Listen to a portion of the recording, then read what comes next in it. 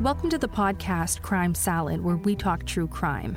I'm your host, Ashley, and with me always is my husband and partner in crime, Ricky.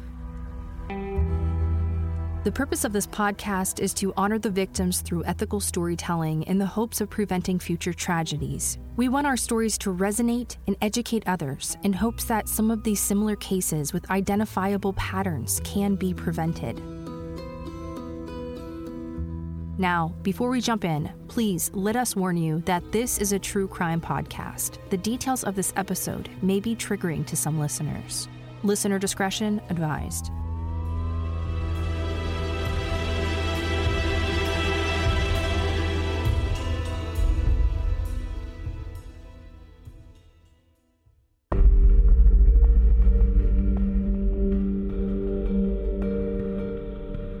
When the couple Bart and Krista Halderson from Windsor, Wisconsin disappeared, it was a shock to their family and friends, and completely out of character.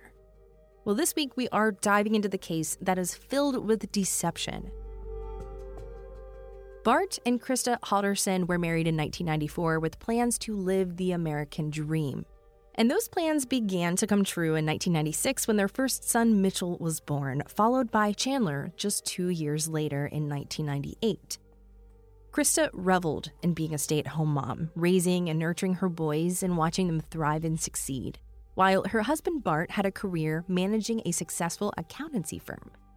And when the boys became young adults, they didn't need much hands-on care, so Krista went back to work in a customer service role at Zimbrick Automotive in Madison, Wisconsin. They were loving parents, wonderful friends, and giving members of the community. They embodied the Midwestern spirit of a family that radiates love through every aspect of their lives. They prioritized their children's well-being and supported them wholeheartedly, whether it was attending their school events, cheering them on at sport competitions, or offering guidance and encouragement during challenging times. Bart and Krista were always unwavering pillars of support, and it appeared that their sons were thriving in this environment. Both Mitchell and Chandler had grown up to be responsible and compassionate individuals, largely influenced by their parents' values. Bart and Krista taught them the importance of education, hard work, integrity, and kindness. But their kindness extended far beyond their immediate family. They were deeply involved in their community and have always been willing to lend a helping hand to those in need. They actively participated in local charities, they volunteered at community centers, and even organized fundraising events to support causes close to their hearts. Now, fast forward to 2021. Their oldest son, 24-year-old Mitchell, had a great job working in the IT field, and he was happily engaged to be married. And likewise, 23-year-old Chandler was about to graduate from Madison Area Technical College with several certificates in sustainability and a degree in information technologies. He had also had a prestigious internship with a Fortune 500 insurance company and a job lined up at SpaceX in Florida following graduation. Some of you may know that SpaceX is an American manufacturer and space transportation company. It was founded in 2002 by Elon Musk, an entrepreneur and visionary known for his involvement in various ventures, including Tesla and Neuralink. The primary goal for SpaceX is to revolutionize space technology and make space exploration more accessible and affordable for future generations. Accordingly, Bart and Krista were extremely proud of both of their boys. Chandler had already scheduled his online orientation, he ordered and purchased a car, and he rented an apartment in Florida. The Haldersons were beyond proud for his accomplishments. Now, despite all of these amazing things happening in their children's lives, Bart and Krista had also faced their fair share of adversities that put their resilience and love to the test. Their biggest obstacles were related to the health of their two sons. In June of 2021, Mitchell was hospitalized and received a devastating diagnosis of sudden onset type 1 diabetes. This news came as a shock to the entire family, and it required a major adjustment to their daily lives. Krista became a force to be reckoned with, nurturing her son back to health and educating herself about diabetes. She wanted to ensure that Mitchell had the best medical care and the best resources available to him. Just as Mitchell and his parents were adjusting to their new normal, they were hit with a new challenge. Shortly after Mitchell's diagnosis, another blow struck the family. Chandler, the youngest son, suffered a severe fall down the stairs when no one was home. He was rushed to the hospital suffering a concussion and injuries to his neck and spine.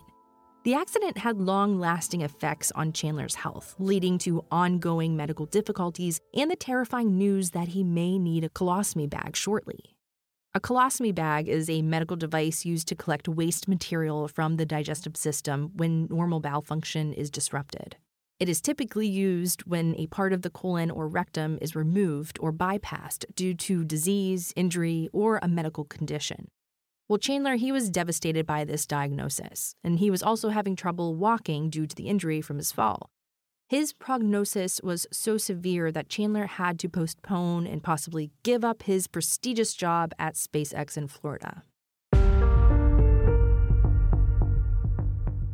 On July 2nd, 2021, Chandler was trying to come to terms with his new normal. He sent a text message to his girlfriend, Kat, which read, quote, "My life isn't going well lately, so I'm trying to plan for the next thing to fuck me over. I had a great future planned, and it's falling apart." While showering, he heard a persistent knock on the door and windows. He stepped outside to find his mom's friend and coworker Dan Croninger peeking through the garage windows. When he asked him what he was doing, Dan said he was worried about Chandler's mom. She hadn't shown up for work that day, and she wasn't answering her phone. Dan was more than a coworker. He had become a dear family friend with both Bart and Krista. Chandler explained that his parents had gone to northern Wisconsin to their lake house for the 4th of July holiday weekend. Dan thought this was odd because Krista had never mentioned it to him, nor was it like her to miss work without calling. Dan asked how they got to the lake if both of their cars were in the garage. Chandler, still wet and wrapped in a towel, was irritated by the questions. He explained that they had gone to the lake with another couple, and that couple had picked them up at 6 a.m. that morning. Chandler had helped his parents pack. He told them they took a lot of alcohol and a large amount of cash with them. He explained that there was poor cell phone coverage at the lake, and that's probably why they weren't responding. On the morning of July 4th, Chandler received a text message from his mom. It read, quote, "Made it safely, can't get anything through, and yes, it's packed. Going to the lake today for the parade, and we'll be home Monday night, Tuesday early. Love you lots."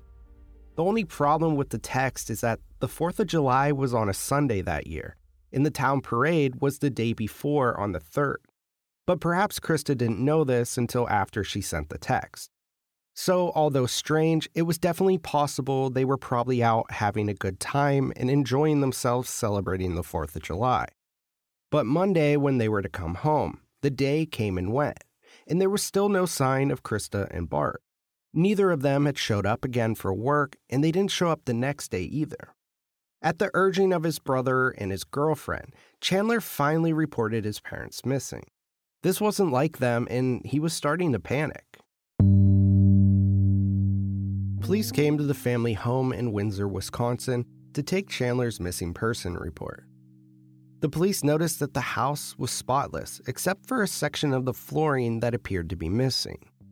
There was also a broken panel of glass in the family fireplace. Chandler explained that he had thrown a ball for the dog and it had broken the panel of glass. He explained away the appearance of the home due to remodeling projects. The next day, Chandler began giving interviews to the media, trying to generate leads. All I would really want to ask you is just if there's any information that you feel like, would be worthwhile for us to share, anything that you feel like is important for us to share, just anything like that, of that nature. So my last message I got from them, they were going to White Lake for the 4th of July. There's some festivities that go around there, better drink prices at bars, stuff like that for, White Lake, Wisconsin. Mm-hmm. Other than that, their plan, or to my knowledge, they were going to Langlade County to a cabin, their cabin. Along the way, they could have stopped many places. I wouldn't know all of them. But it's about 3 hours north of Madison or Dane County. Mm-hmm. And they left then a week ago today on the 1st?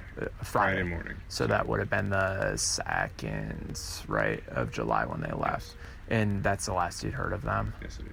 And then was it yesterday that you called the sheriff's office, or someone with your family called the sheriff's office just to... I go back on that. I actually got a text from them on Sunday telling me they were going to White Lake. Okay. I don't know when the text was sent because of reception issues that they would have, and they usually turn their phone off because of pay for roaming. Yeah. It could have been whenever they sent that message that they made it safely, and they're going to White Lake for the 4th. Okay. So. Yeah. So it was probably the last couple days that you started to get nervous then. Is there we see comments, people say, are they up north? Is the cell service bad? Could they, just not be able to get a hold of? Is there anything that you feel like is kind of going on here that leads you to be a little bit more nervous that that's not the case? My aunt went up there and was able to call me while she was at the cabin. Okay. So she was able to call me. I don't know what provider she's using, but U.S. Cellular would take up most of Wisconsin, so they'd be able to call today because this weekend it was packed. I get that, packed. Maybe the weather wasn't great for messaging. Yeah, so who knows. And then the other thing I wanted to ask you about was a lot of the comments, people were concerned or kind of wanted some clarification about the vehicle, right? Because the reports from the sheriff's office say they didn't have a car, or there wasn't a car with them. They were picked up by their friends, who I never got the name of, and I assumed it was someone I was aware of, like the close neighbors of theirs up the street, or their best friends down on the east side. So that's what I assumed. I never really asked any further into it. And so they got picked up, and they all went up there by another couple. Picked up here? Yeah, here at my house. Okay. Before I woke up, they had everything packed up and already gone. And you don't know who they're who? No. Jeez. That's that has happened before, where they just kind of head out before I leave, or I wake up. I'm a heavy sleeper. I'm on a schedule. I wake up at 6 to feed the dogs, and they were out before 6 to beat the rush to get to the north.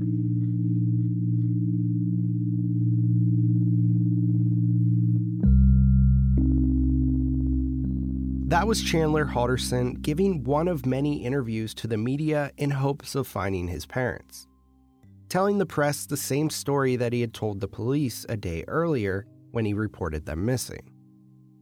While Chandler was giving interviews, his brother and fiancé were heading to the family's lake house in hopes of finding their parents. At this point, Mitchell, along with close family friends, were extremely worried. They began to believe there was either a car accident or a boating accident up at the lake, preventing the Haldersons from seeking help. However, once they arrived, it was clear that no one had been at the lake cabin for a very long time. There were no recent tire tracks, nor were there any sign that anyone had been inside, including no food in the refrigerator. This was odd because Krista's text had said that they made it to the lake house. Almost immediately, police began investigating other avenues, including tips from people close to Chandler. Right after that interview, police asked both Chandler and his girlfriend Kat to come down to the police station to answer some more questions. Once again, Chandler painstakingly went through his actions, starting on July 1st when his parents were last seen by people other than Chandler. When he arrived, he asked if something had gone on or if something happened. Police were vague, but Chandler kept pressing for answers, asking if they discovered something. Later, they would find out that for the past 2 days, Chandler had been Googling several phrases. He searched body parts Wisconsin, Bart and Krista Halderson body parts found unidentified body parts near Lake Wisconsin. For a few hours, police allowed Chandler to explain in detail where he had been from the 1st through the 7th. They noticed he had left out many places they had recently discovered that he had been. The reason behind those omissions had to do with where police were discovering body parts. Chandler interrupted the questions with a question of his own. He wanted to know if someone was currently searching his house. Again, police were vague and asked why he wanted to know. Chandler said that a female officer had said something had happened, and again, he wanted to know if they had found anything. At this point, the police had had enough of Chandler. They told him they knew he hadn't been truthful. They gave him one last chance to tell the truth. Instead, Chandler asked for a lawyer.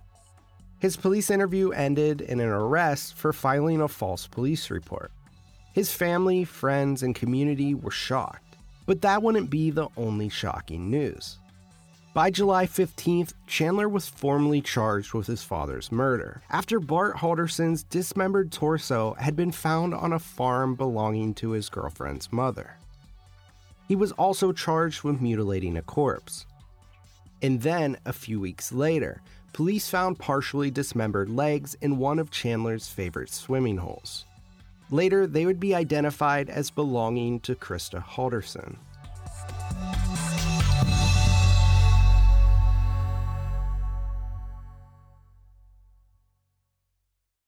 At trial, the prosecutor would describe a toxic relationship between Chandler and his parents, filled with an alternative delusional reality created by Chandler. In perfect detail, the prosecutor, William Brown, described all the evidence against Chandler. He began by telling the jury about Krista and Bart Halderson, a loving couple in their 50s who had worked hard their entire lives to raise their two sons. Their son Mitchell was employed in tech, engaged to be married, and was purchasing his first home. He was doing very well in life. In July of 2021, it was only Chandler left at home, and he would soon be graduating and starting his job at SpaceX in Florida. Prosecutor Brown told the jury that most of the evidence they would hear began in the first week of July, and it wouldn't be the story that Chandler told the police, the press, or family and friends. It would be a shocking tale of violence and cold premeditated murder. Simply put, Chandler had created a delusional reality for himself. Almost everything he told his parents was a lie, and that week, it all surfaced. On July 1st, 2021, somewhere between 3 and 5 p.m., Chandler murdered both of his parents. On July 7th, nearly a week after secretly killing his parents, Chandler falsely reported them missing. Chandler explained that they hadn't come back from their family cabin. He told police that they left Friday morning early before he woke up. He helped his parents pack the night before. And according to Chandler, they took liquor, cash, and silver bars.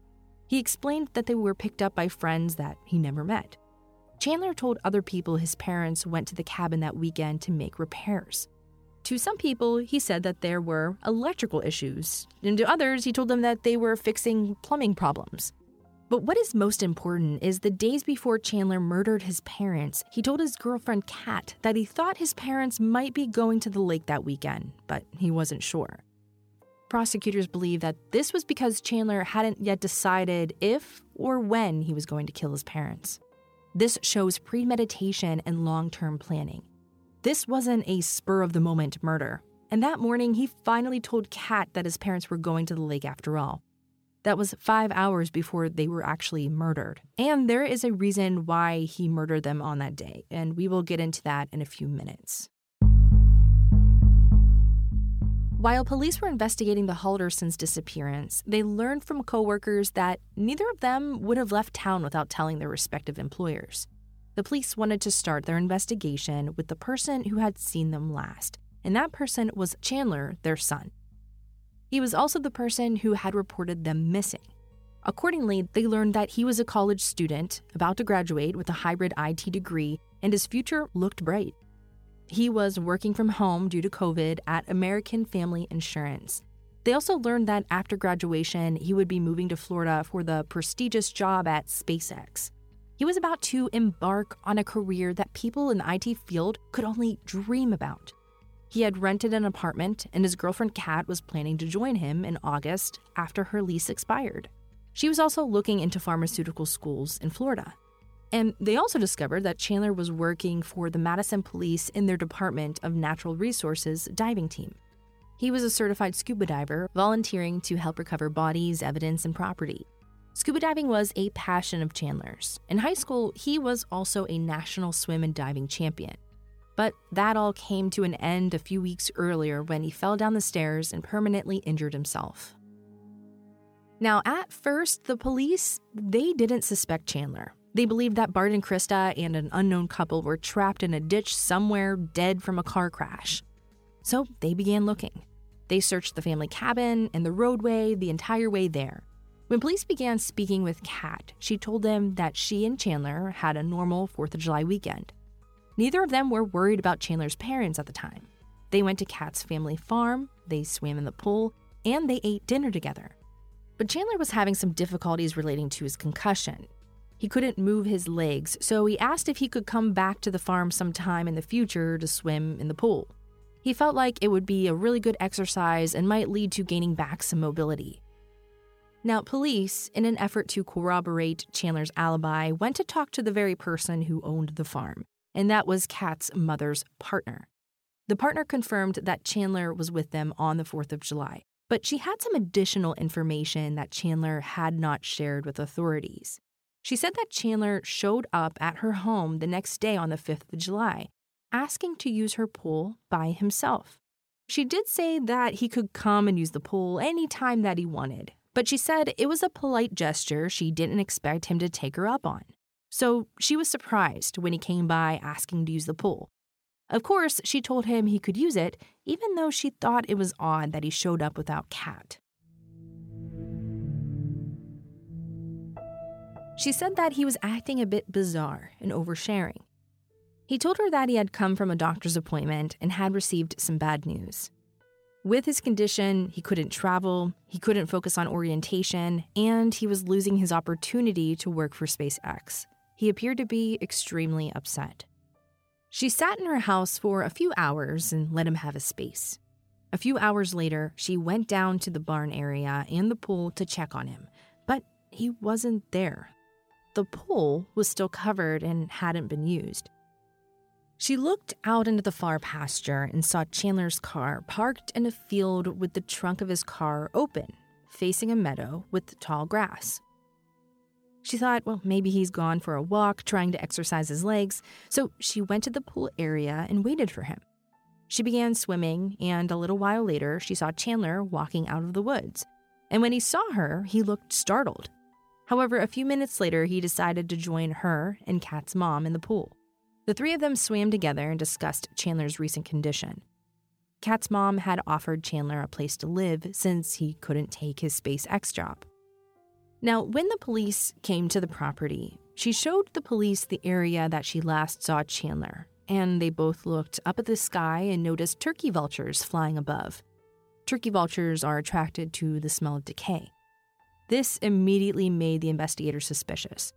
When he went out to the field below the vultures, he found a male torso under a pile of debris. The torso was missing his limbs and his head. Someone had crudely chopped off the head, the arms, and the legs in the middle of the thigh. The torso was wearing underwear and torn pants. When they rolled the torso over, they noticed that he had been shot twice in the back. This idyllic hobby farm had become a crime scene. Investigators also found a trash can further from the body, and it contained a tarp. And that tarp contained both blood from Krista and Bart Halderson. The spot where Chandler had been seen walking out of the woods had a burn barrel with tools inside of it. There was an axe, saw blades, handsaws, tree loopers, and scissors. They were all covered in flesh and blood belonging to Krista and Bart. About 100 yards from where Bart's torso had been found, they found the murder weapon hidden in the barn behind a bunch of boards. It was an SKS rifle. It was at this point that Chandler was taken to the police station and eventually arrested for filing a false police report. Kat, who is a true crime fan, knew that when someone was missing, you had to exclude the people closest to the victims. So she began sharing photos of screenshots of places she knew Chandler had been that weekend. When they were first dating, Chandler had cheated on Kat, and as a result, to rebuild trust, Chandler agreed to share his GPS location with Kat on their Snapchat app. She had taken screenshots of Chandler in the field next to her mother's partner's farm. But she had also shared a screenshot of him in the middle of a wooded area next to a river taken earlier that morning. At the time, she assumed that Chandler was looking for his parents, but it was at that exact location where police found Krista's legs. It was one leg, one portion of a thigh, and one foot. Her head, arms, and torso have never been found. They believe that Chandler disposed of them in the deep and fast-moving river. Kat left the house early that morning on July 3rd because Chandler had chores to do, so she was surprised to see him near his favorite watering hole, a place where he took many of his friends to his favorite swimming spot. He had sent one friend a photo of himself climbing a distinctive tree found near his mother's foot, holding a machete. Things were starting to look bad for Chandler, but it was about to get much worse. Neighbors began coming forward. Chandler had started going door to door asking his neighbors if they had surveillance cameras. Several had said yes, they had, and police had already been by to collect the footage. Instead of thanking them, Chandler had what several neighbors called creepy follow-up questions. He wanted to know what the footage showed. He wanted to know if their cameras covered his street, the driveway, or his house. He wanted to know if the footage showed his parents' car backing up into the garage or driving away in certain directions. That's when Chandler noticed that there were several police cars on his street. What Chandler didn't know was that by that time, police had recovered his father's torso, and he was under surveillance. He had called a police detective demanding to know if something had been found and why there were several police cars parked on his street. He was told that they were probably interviewing neighbors. This caused Chandler to search for women's body found in the river and women's body parts found near Wisconsin River. Now, a lot of the evidence against Chandler came from his phone, but even more came from his fireplace. When police arrived, they noticed the broken fireplace glass panel. The fireplace appeared to be clean with fresh logs. However, looking a bit closer, in the middle of the logs was an odd-looking rock. Later, that would be determined to be a piece of skull. And also, in the ash trap, something Chandler likely didn't know existed, police discovered 230 human bone fragments. It became very clear that over hours, Chandler burned his parents' heads and hands.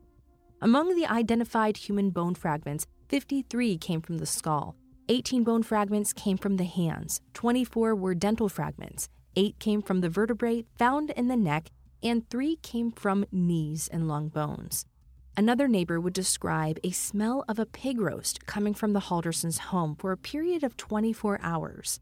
At one point in the night, Chandler Googled how to make the fire hotter and discovered it needed oxygen. That's why police would later find a fan facing the fireplace. But some of the most interesting evidence of all gave a glimpse into Chandler's mind. It was his father's phone and computer, and Chandler's phone and computer. You see, one of Bart's biggest issues was the fact that Chandler never had any money despite working for a Fortune 500 insurance company. He told Chandler he wanted him to start paying rent, but the rent never happened. At first, Chandler explained that there was an accounting error. He was supposed to be paid on salary, and they had mistakenly categorized him as hourly. They had to fix this accounting error before they could pay him. Another time, Chandler had messed up the information for the direct deposit. Once he cleared that up, the company owed him so much money, it looked like a suspicious deposit, so his bank rejected it. This resulted in another delay. Chandler would forward emails from his work correspondence to his father, so he knew that he was in the process of trying to get paid. This went on for about 7 months until Bart's death. It only ended when Chandler had to quit the job due to his fall down the stairs, which resulted in him severely being injured. We know that Chandler had been wearing a cervical collar since his accident, and family and friends were bringing him meals while Krista was at work. Krista would call him throughout the day to make sure that he was okay and ask if he needed anything. His injuries included a concussion, a brain bleed, a subcranial hematoma, spinal damage, inability to use his legs, inability to drive, and inability to fly a plane. This was due to cranial pressure and his head being drilled open to relieve pressure. Chandler also shared with some people his eventual need for a colostomy bag. The only problem with these issues is none of them were true.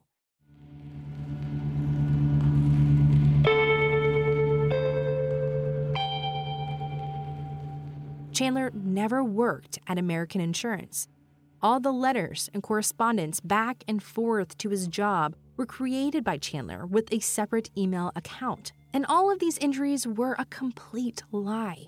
According to the ER doctor, there were no signs of permanent damage or even a slight concussion. However, given Chandler's insistence, he had blurry vision and couldn't concentrate. They said he may have a minor concussion and offered him a neck collar at his request. The other big lie in Chandler's life was his job at SpaceX. You guessed it, that job also didn't exist. But the biggest lie of all was likely the reason Chandler killed his parents. Bart was starting to catch on to Chandler. He would print out all of his email exchanges, including those with his wife. In one email, he told Krista that he had spoken to someone at Madison College, but they sounded a lot like Chandler.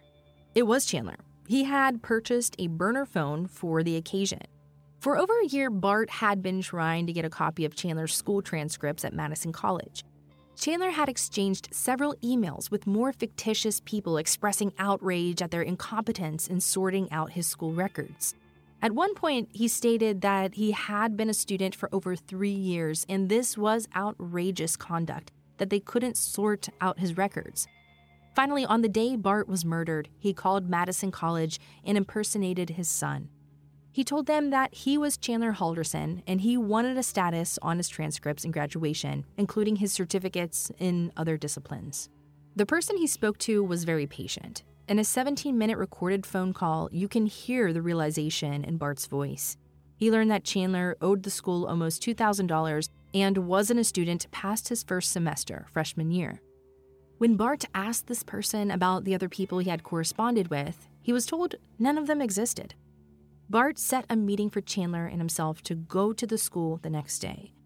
All he had told Chandler was that he had spoken with someone from the school. There was never any other discussion. At 3:00 p.m., he texted Chandler that he was ready to leave for a meeting whenever Chandler was ready. It was likely he wanted to see how far Chandler would continue with the lies.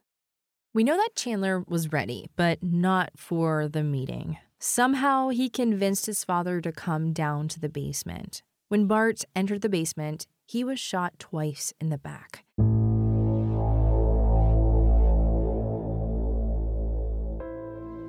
Then Chandler called his mother. He told her that Bart's phone wasn't charged and to let her know that he had another hour of work. Then he asked her to stop at the store for soda. She told him that she would be happy to stop and that she loved him. Prosecutors believe that this was to stall her and give him a chance to clean up and hide Bart's body. When his mother came home, he found another reason to lure Krista to the basement. She was likely shot as well, since 5 bullets were missing from the cartridge of the gun. Now, let's talk about the SKS rifle. Each morning, Bart would wake up Chandler for his job that didn't exist. Since Chandler was pretending to work, he needed something to do to fill his days. He chose online gaming. The only people gaming at 6 a.m. were people in different time zones. Chandler became friends with a soldier stationed in Germany. The two became good friends when the soldier came out to stay with the Haldersons a month before Krista and Bart's murder. And during that trip, he gifted Chandler an SKS rifle and over 400 rounds of high-powered ammunition.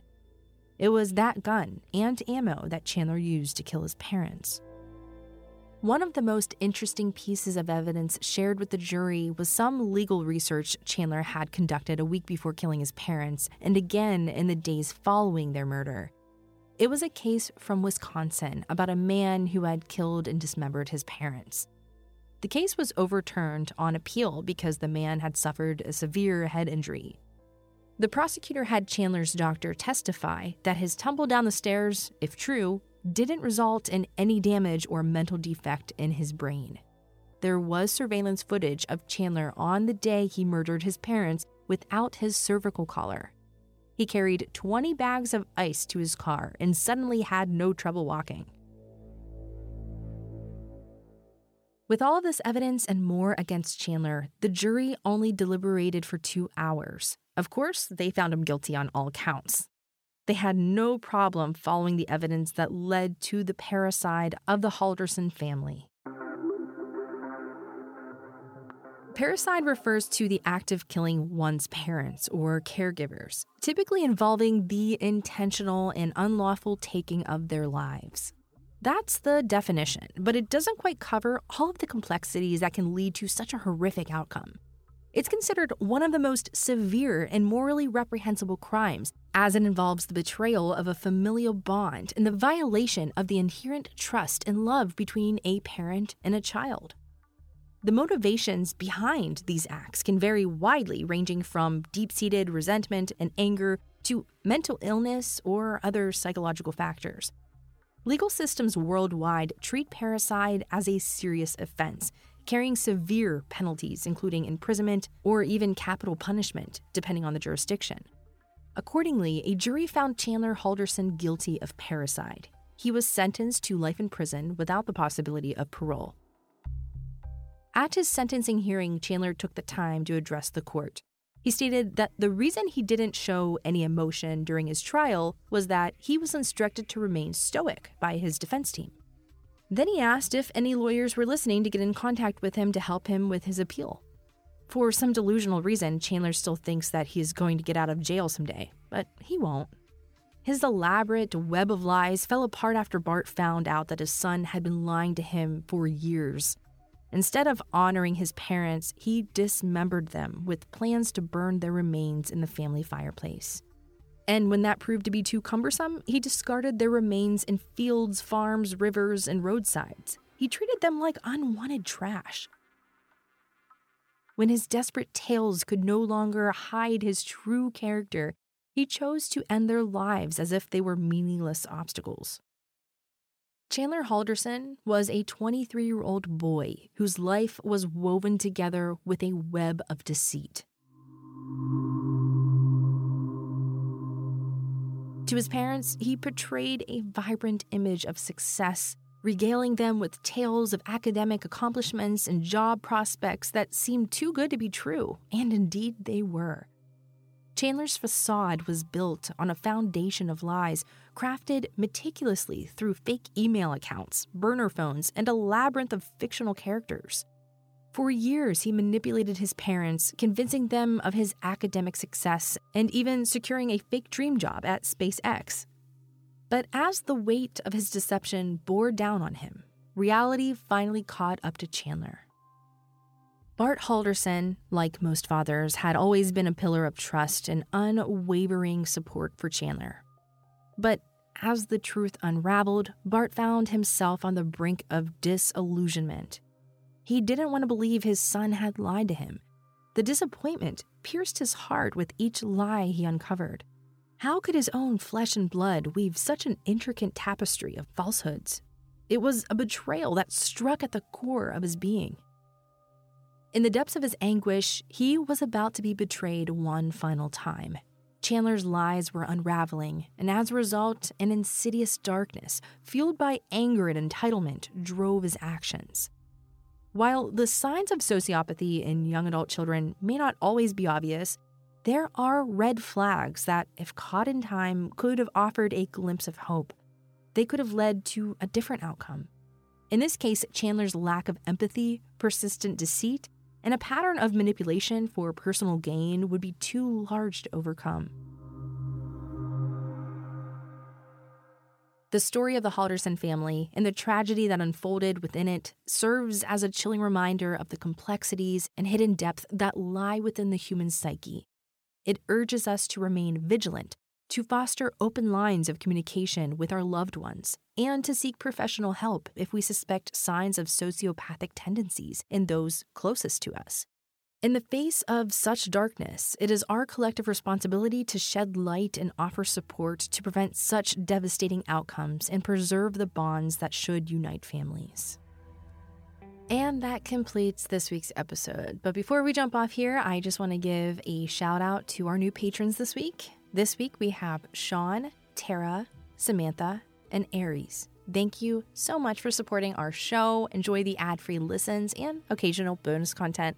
All right, we will see you next week. Bye.